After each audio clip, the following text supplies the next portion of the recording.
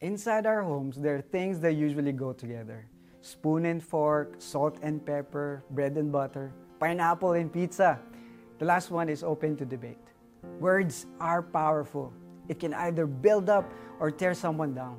And Paul, in the book of Ephesians, encourages us that when it comes to our words, there are two things that should go together. Rather, speaking the truth in love, we are to grow up in every way into Him who is the head, into Christ. When we speak the truth, when someone says that there's something in between our teeth, we'd appreciate that because it saves us from further embarrassment. But if all we do is speak truth without love, it can be a license to openly point out what's wrong without considering how others will feel.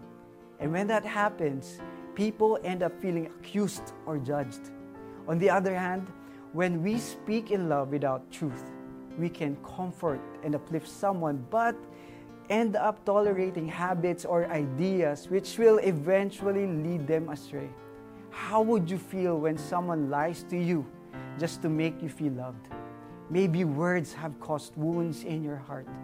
Perhaps you're the one who caused them.